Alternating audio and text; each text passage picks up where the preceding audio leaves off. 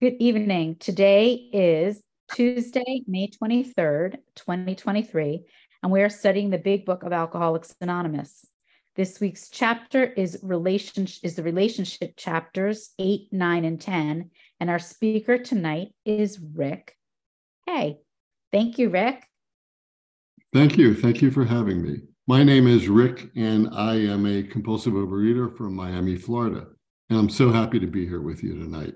I have to tell you, in looking at the big picture of what this meeting is all about, it couldn't be more in my wheelhouse, and it couldn't more exemplify what the greatness is of Overeaters Anonymous on a world level. If you look at the conversation coming into it was about inclusivity and unity with diversity, and I think that's something that Overeaters Anonymous does better than pretty much the rest of the world.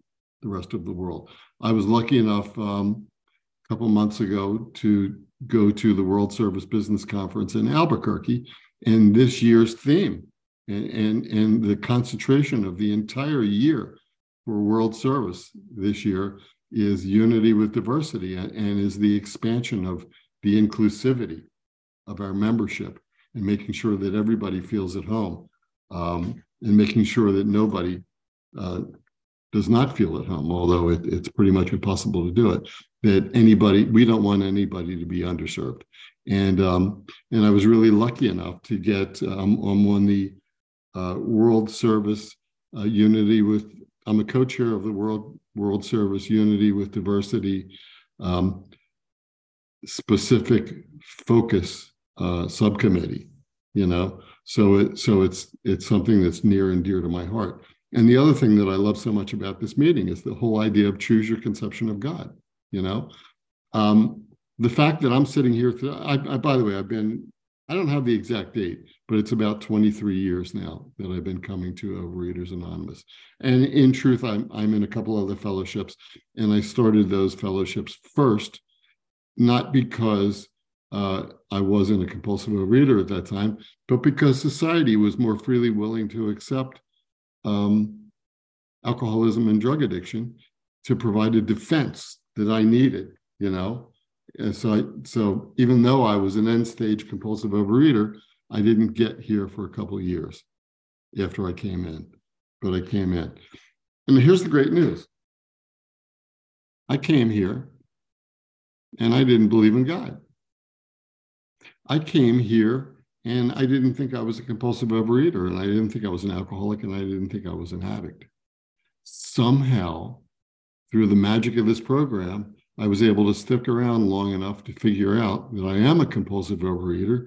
And somehow, through the grace of this program, I was able to develop a beautiful relationship with the God of my understanding, And what is that God of my understanding? That's none of your business. And this is the truth, because we're joined here tonight because we have a common disease, and that's what it is. It's a disease that wants to kill us. So we're joined in that regard. And then this big book tells us that what we have is a spiritual malady and a solution which is spiritual in nature. And we are joined in that regard. But in terms of each of us having, if you tell me what the God of your understanding is, and it's different than mine, then maybe I feel like you're telling me that yours is better, or I'm saying mine is better. That's what separates us. So what keeps us together is what I choose to talk about. Now, getting to these, if you were to say to me, Rick, I want you to take the big book and choose whatever you want to talk about anywhere, these really wouldn't have been my first three choices. They really wouldn't have been. I love them, but they have a few things that and I'm going to talk about it just a little bit. And you guys know this, I'm sure. So, for instance, two wives.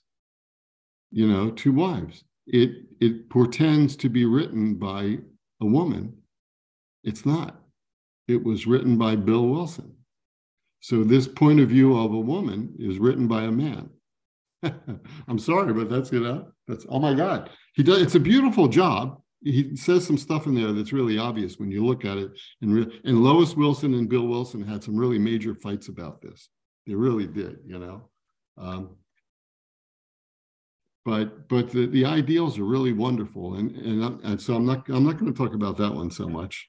And I don't really have a great idea. I have some idea what I'm going to talk about tonight, but we'll free flow a little bit, because the truth of the matter is that I work today, and my work, I'm lucky enough to work in an addiction treatment center, and it's really hard, grueling work, and a lot of it is outside in a courtyard, and it's South Florida, and it's gotten really hot. So I worked, and I got home about 4 o'clock Eastern Standard, and I just fell asleep for a couple hours. And I woke up, and I've been like kind of looking at this. So anyway, here's what's cool, and here's what helped me with tonight. So I do groups in this addiction treatment center, and then it's by the way, compulsive overeating, addiction, narcotics, alcohol, mental health. It's all the same stuff. It's all the same stuff. It really is. Underneath it all, it's all about spirituality and spiritual malady. So I do these groups, and the groups they can be all different kinds of people with all kinds of different addictions, but it's mainly people who are detoxing. So they're in the worst time of their life, the worst time of their life, and also people who are early in mental health crises, and they're in the tough time of their life. It's the first 28 days, kind of a deal. So I have all these people in there, and usually I kind of have to stick to 1, 2, and 3, because they're only there for 28 days, and you can't really work all 12 steps, But the truth of the matter is that what I want to do, if I can, is to instill a sense of hope in them, so that they'll want to carry forward, so that they will want to engage in the 12 steps. Because after all, they're in a treatment center. They can go up to it's the first of the treatment centers in this program. But so I need to get them engaged, if I can, in 12 steps, something for after they leave the treatment center, But today I walked in, and I remembered that I was going to be speaking here tonight. And usually I engage on the level of, listen, in the doctor's opinion, in the big book, he talks about us being restless, irritable, and discontented. That's where we start. That's who we are. And if we don't deal with that, then we're going to, the restless, irritable, and discontented, unless they can enjoy that sense of ease and comfort, which comes at once with taking a few, whatever, cheesecake, pizza, it doesn't make a difference. My God, right? That's the bad news about it. I consider that the left end of the continuum. The continuum starts for us with pitiful and incomprehensible demoralization, with our being restless, irritable, and discontented, with our knowing about anxiety, with our being filled with fear, with anger and hatred. But then, if we do the work, and by the way, these chapters are kind of after we've done the work, aren't they? Right? We finish the 12 steps before we get to these chapters in here. So these chapters are kind of what's capable, what's possible. And that's one of the things that I try to bring to them at the treatment center. And what did I bring to them today? The family afterwards. What else do you bring to them? The family afterwards. Why the family afterwards? Because it's got a couple of things in there that I think are just absolutely amazing. So we start out being restless, irritable, and discontented. But if we do this work, then on page 133, it says, God absolutely mandates, or God absolutely, I've got it. God, we're sure that God wants us to be what? Happy, joyous, and free. That's the family afterwards. That's what God wants for us. Choose your own conception of God.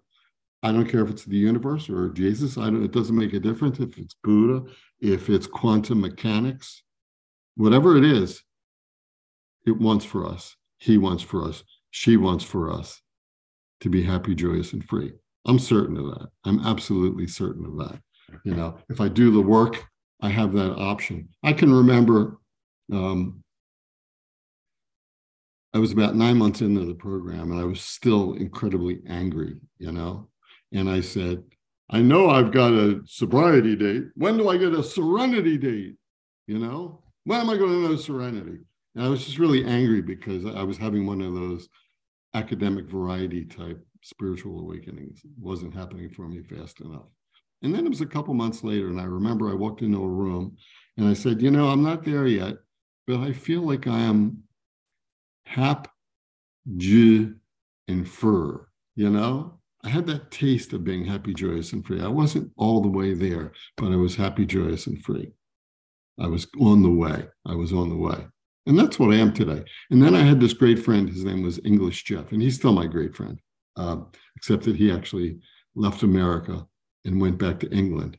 So over here, by the way, he was English Jeff. But after being in the United States for 30 years and going back to England, when he goes to meetings there, they call him American Jeff. Not funny to you, but it kills me. But, as English Jeff always would say to me and to everybody, well, there it is on page 132, 16 lines from the top, 16 lines up from the bottom, 4 words in from the left, 4 words in from the right. We absolutely insist on enjoying life. I needed to hear that. We absolutely insist on enjoying life. And right below that, it talks about if life was going to be a vale of tears, what would be the point of it? Why would I want to just stay white-knuckling abstinent? I wouldn't want to do that. If that's what my life was going to be, then I would really just prefer to flame it out. I'm not kidding. I really would. I wouldn't be satisfied. If I was going to be unhappy my whole life, why would I want this? Why would I want this? Just to stay alive, to be miserable. I want to be happy, joyous, and free. I absolutely insist on enjoying life these days. And it's not to say that I'm happy, joyous, and free all the time. I'm not. I am pretty much most of the time. The interesting thing is that he says these alcoholics are restless, irritable, and discontented on that page in the doctor's opinion. He doesn't say, you notice, that these alcoholics used to be, and for me, that restless, irritable, so I didn't come in until I was 46 years old. And when I came in, I was restless, irritable, and discontented. I was angry. My friends used to call me the face before I came into the program. The reason they called me the face was that if we went out to a bar, or if we went out to have dinner, or if we went anywhere and somebody didn't do what we wanted them to do, or they gave us a hard time, or some guy wanted to start something in a bar, then they would go, Rick, give them the face. And my job was just to make eye contact with people, not to go like, you know what I mean? But I was so angry of a human being that I just needed to make eye contact with people, and they would think this guy's going to start trouble. He's going to start a fight. We're going to have a table for you right now. Just give us a minute. Guess what? It worked back then. You know what happens today? I go in and they go, we'll have a table for you in 30 minutes. Okay, is the table ready yet? Please, sir, sit down. Now I get no respect because I'm not angry. But people recognize that. People do recognize that. So we have this opportunity, and that's just what it is. It's this wonderful opportunity. And by the way, the concept of the relationship chapters, when you think about it, the thing that we just started talking about in the beginning of this, the concept of inclusivity and unity with diversity, that's the big relationship chapters. The relationship chapters are about the family. They are about the employer. They are, and to employers, the first part of that was written by Hank Parkhurst. And it might be that were it not for that, and the first part of the introduction is written by Hank Parkhurst, who was an alcoholic, one of the early guys. And he was a Standard Oil executive. And in fact, his job was hiring and firing people. And by the way, he didn't stay sober, but he was the guy who was the business end of it, who said to Bill Wilson, who put together the publishing company that caused this big book to get published. So he was like the guy behind it, and he even put some money behind it. So if it hadn't been for Hank Parkhurst, the guy who wrote To Employers, we might not be sitting here tonight. How about that? There are no coincidences.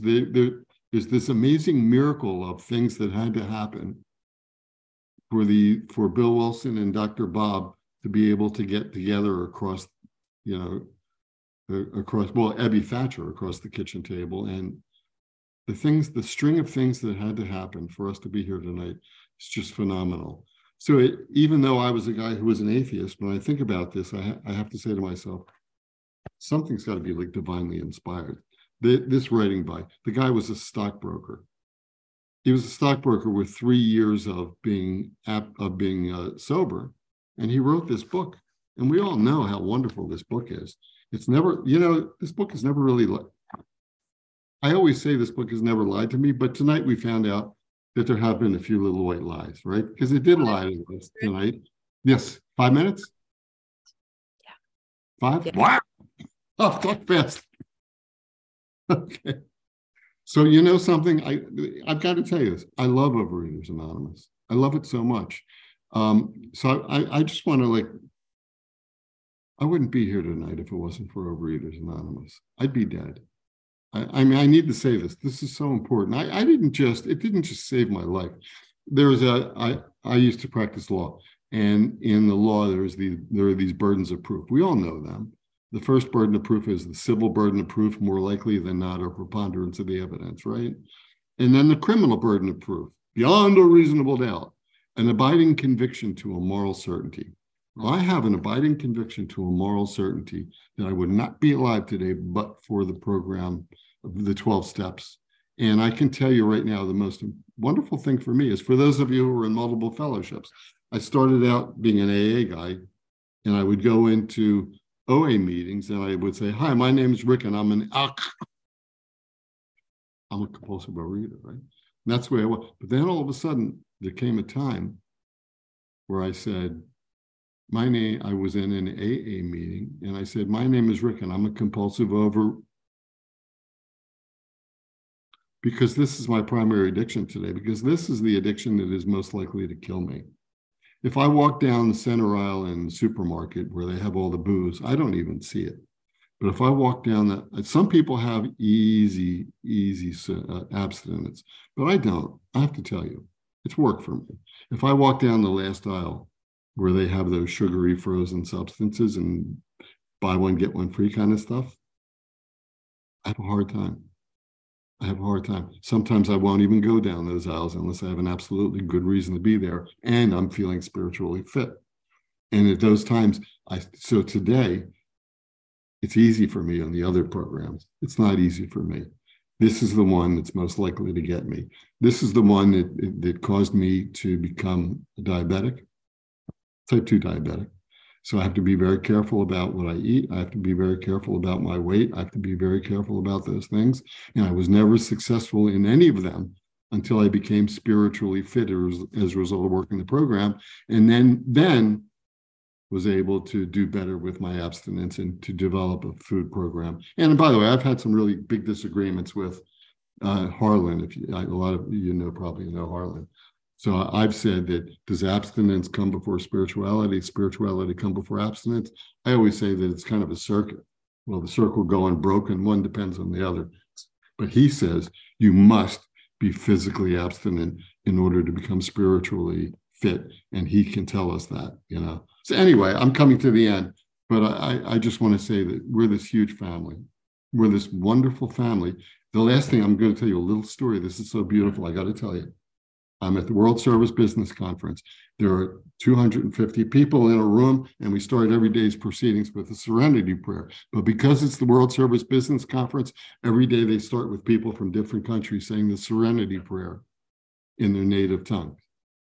And the first day, with 250 people sitting there, up to the pro platform where the mic, the pro and con, walked up to the pro platform, turned on the mic, 2 women. One of them from Russia, one from Ukraine, holding hands, doing the serenity prayer in their native languages. We can change the world. We can change the world. We can do it here. They can't do it out there. They can't do it as well as we can. We can be so proud that we're not only doing something that saves our lives, but we're all doing something together that saves this planet. Thank you. Thank you. Thank you, Rick.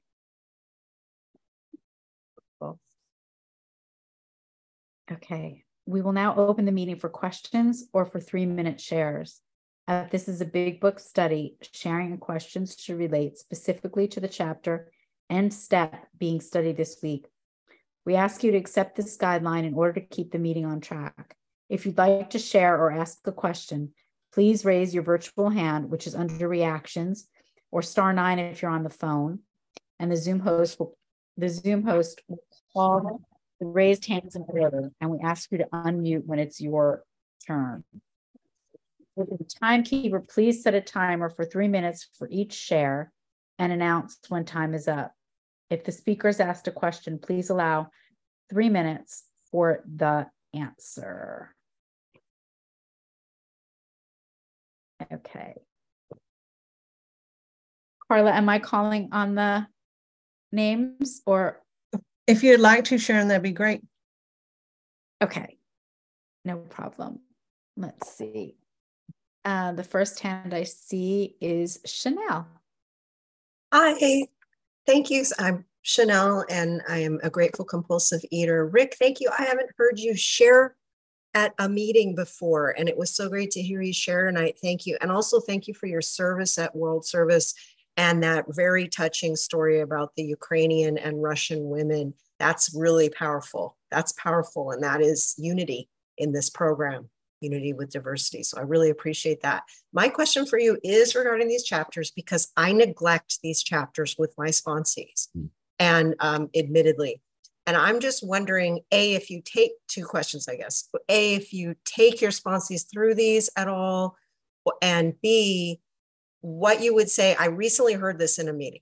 We were reading out of one of these chapters, and the person who is a brand newcomer shared and said, I can't relate to this at all. It was written too long ago. I can't relate to it. I feel this way about the whole big book, but especially this. And I'm just staying here because I feel like I have to, but I didn't even want to hear any of this today. And I was thinking, I remember feeling that way, and like what kind of response you have to someone with that. Thank you. Sure. So when I work with sponsees, I work all the way through the big book. Some people are like, there are people who do it really well in 30 days. That's great. I'm not one of them. When I work the steps, and I just do it the way it was done with me. Typically, I take a little more than a year, so that we actually get to go through the steps in great detail. But the other, and then in response to the second part, certainly it's an anachronism. It's chauvinistic. It's written in the wrong time. But the fact is, everybody. Time Magazine, remember back, said that it was the most important one of the 3 most important publications of the 20th century, right? That it's really world changing. And everybody I know, when they read it, one of the things I always say is, this book has never lied to me. This book has the answers to every question that I've ever had. Times may change, but the fact is that the illness doesn't change. That's why he makes reference, in Bill's story, to the doggerel on the tomb in Winchester Cathedral. It's perfectly apropos, but yet it's written how far back, time doesn't change. And I did the same thing. I said, stockbroker, Great Depression, whoopee parties, bathtub gin. What's this got to do with me? But then the next time I read it, and what I say is, and I ask people, do you identify with? And somebody says, I don't identify with it. I say, well, okay, just stick with it. Just stick with it. Fake it till you make it. Just do these things. Do you believe that I believe?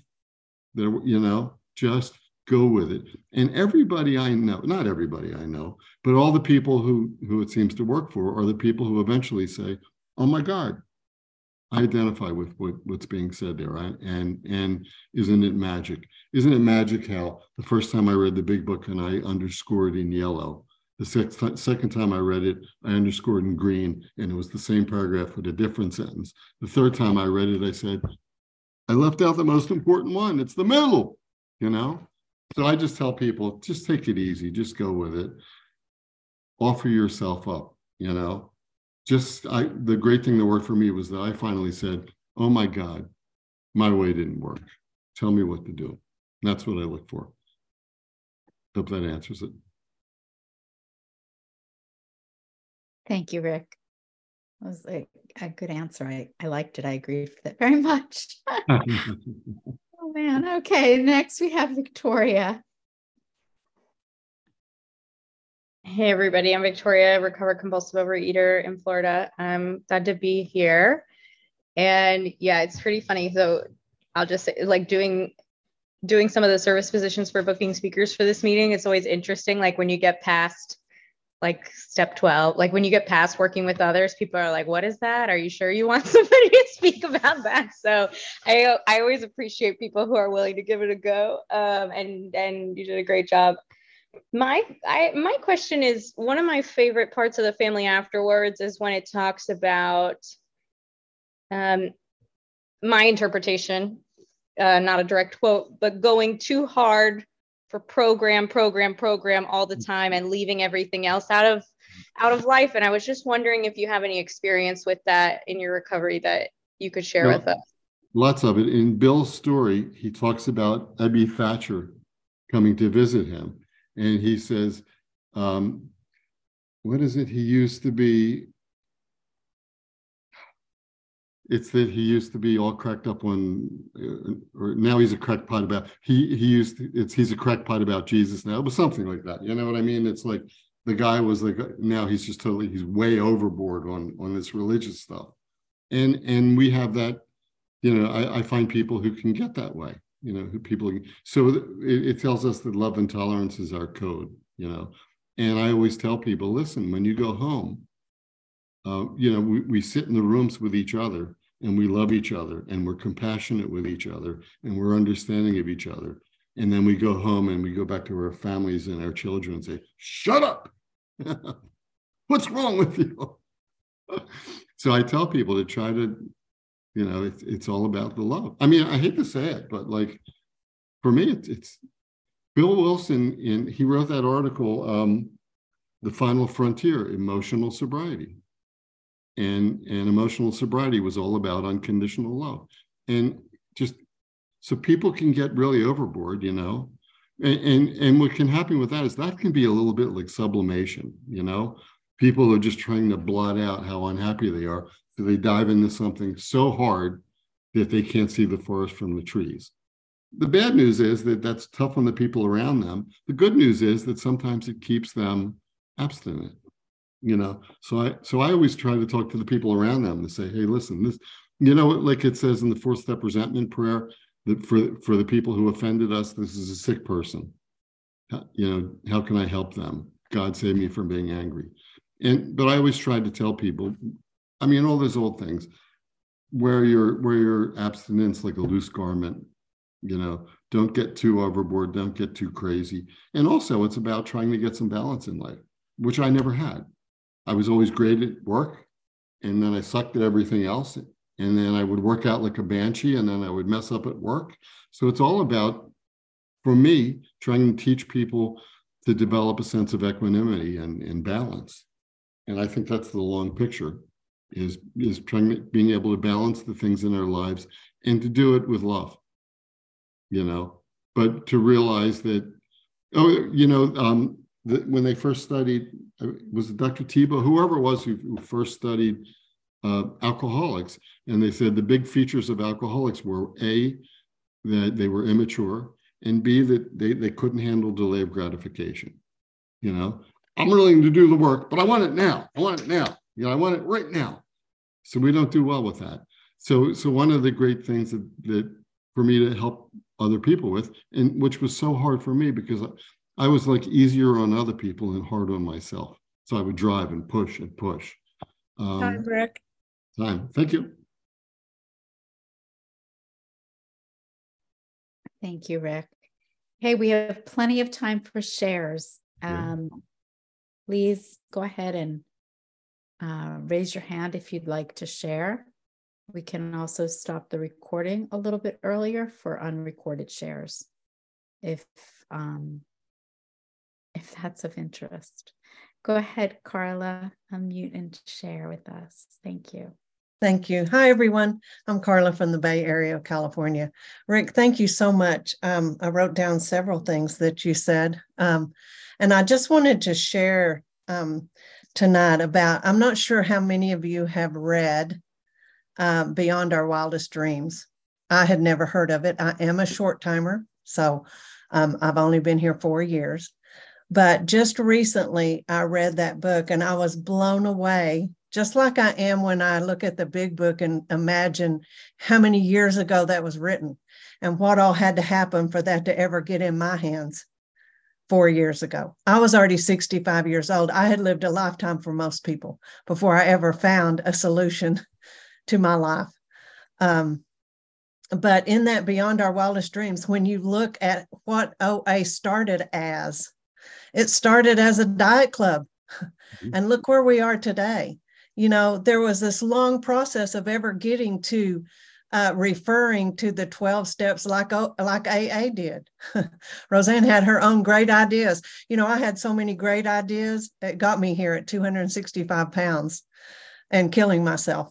You know, I think it's so fascinating that I could take care of every other area of my life, and I kept this addiction in this dark place that I did by myself, as if nobody could tell by looking at me that I ate a lot. You know, it was the great denial. You know, nobody knows. Really? Okay.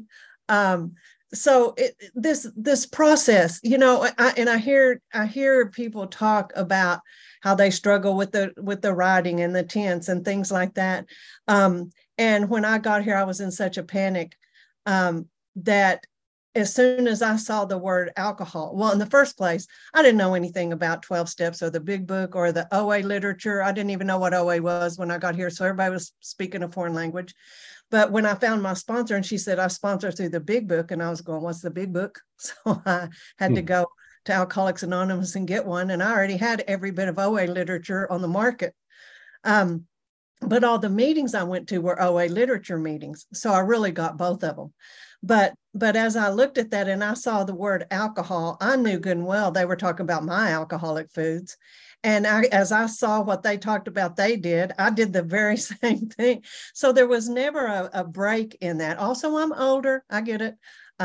Somebody, you know, in their 20s maybe looks at me and goes, what's that lady talking about? She's not even on the same plane. Besides the fact that I talk Texan and not English, so most people don't understand what I'm talking about anyway. But as we get here with our own attitudes, opinions, and beliefs, and as I learned the set-aside prayer where I could ask a power greater than me to set those down so that I could have a different thought. And I began to think differently than I'd ever thought before. I began to hear things and suggestions of what was helpful to other people. I was empowered by my sponsor to find what worked for me. She didn't give me rules and regulations and directions to follow. She laid out what had happened to her, and she allowed me to find what would work for me. That's what I try to do with my sponsees. And working with a lot of newcomers in the first 12 days, it's amazing how I hear those same attitudes I had when I crawled in here that eventually changed and allowed them to change when their higher power gets ready to do that. And the last thing I just want to share real quick is that when you were talking about world service, I was asked and I spoke on a meeting in Iran with an interpreter. And I shared at that meeting from the pamphlet, Where Do I Start, on Welcome Home. And I was crying, the people in the room were crying. It was the most powerful time. And none of us, I had to have an interpreter. I didn't know what they were saying to me. I had to be told what they were saying. They didn't know what I was saying. They had to be told what I was saying. And yet, around the world, compulsive overeaters are compulsive overeaters. And we can identify with someone else and welcome home to everybody. And if you're a newcomer and you don't understand what I'm saying either, it's okay. Just hang on. Keep coming back. And eventually, when you hear me say sponsor, you're going to know by experience what that means and the 12 steps and just what Rick was talking about. A life joyous, a life free from the hopelessness I crawled in here with. We have the cure for cancer. It's cancer of the soul, and when we share it for fun and for free. Thank y'all so much for letting me share, and thanks everyone for being here. I'm just going to jump in real quick. Here's World Service story number 2. There was a workshop on the concepts, warranties and concepts, and there were 2 speakers, and one of the speakers was from Israel.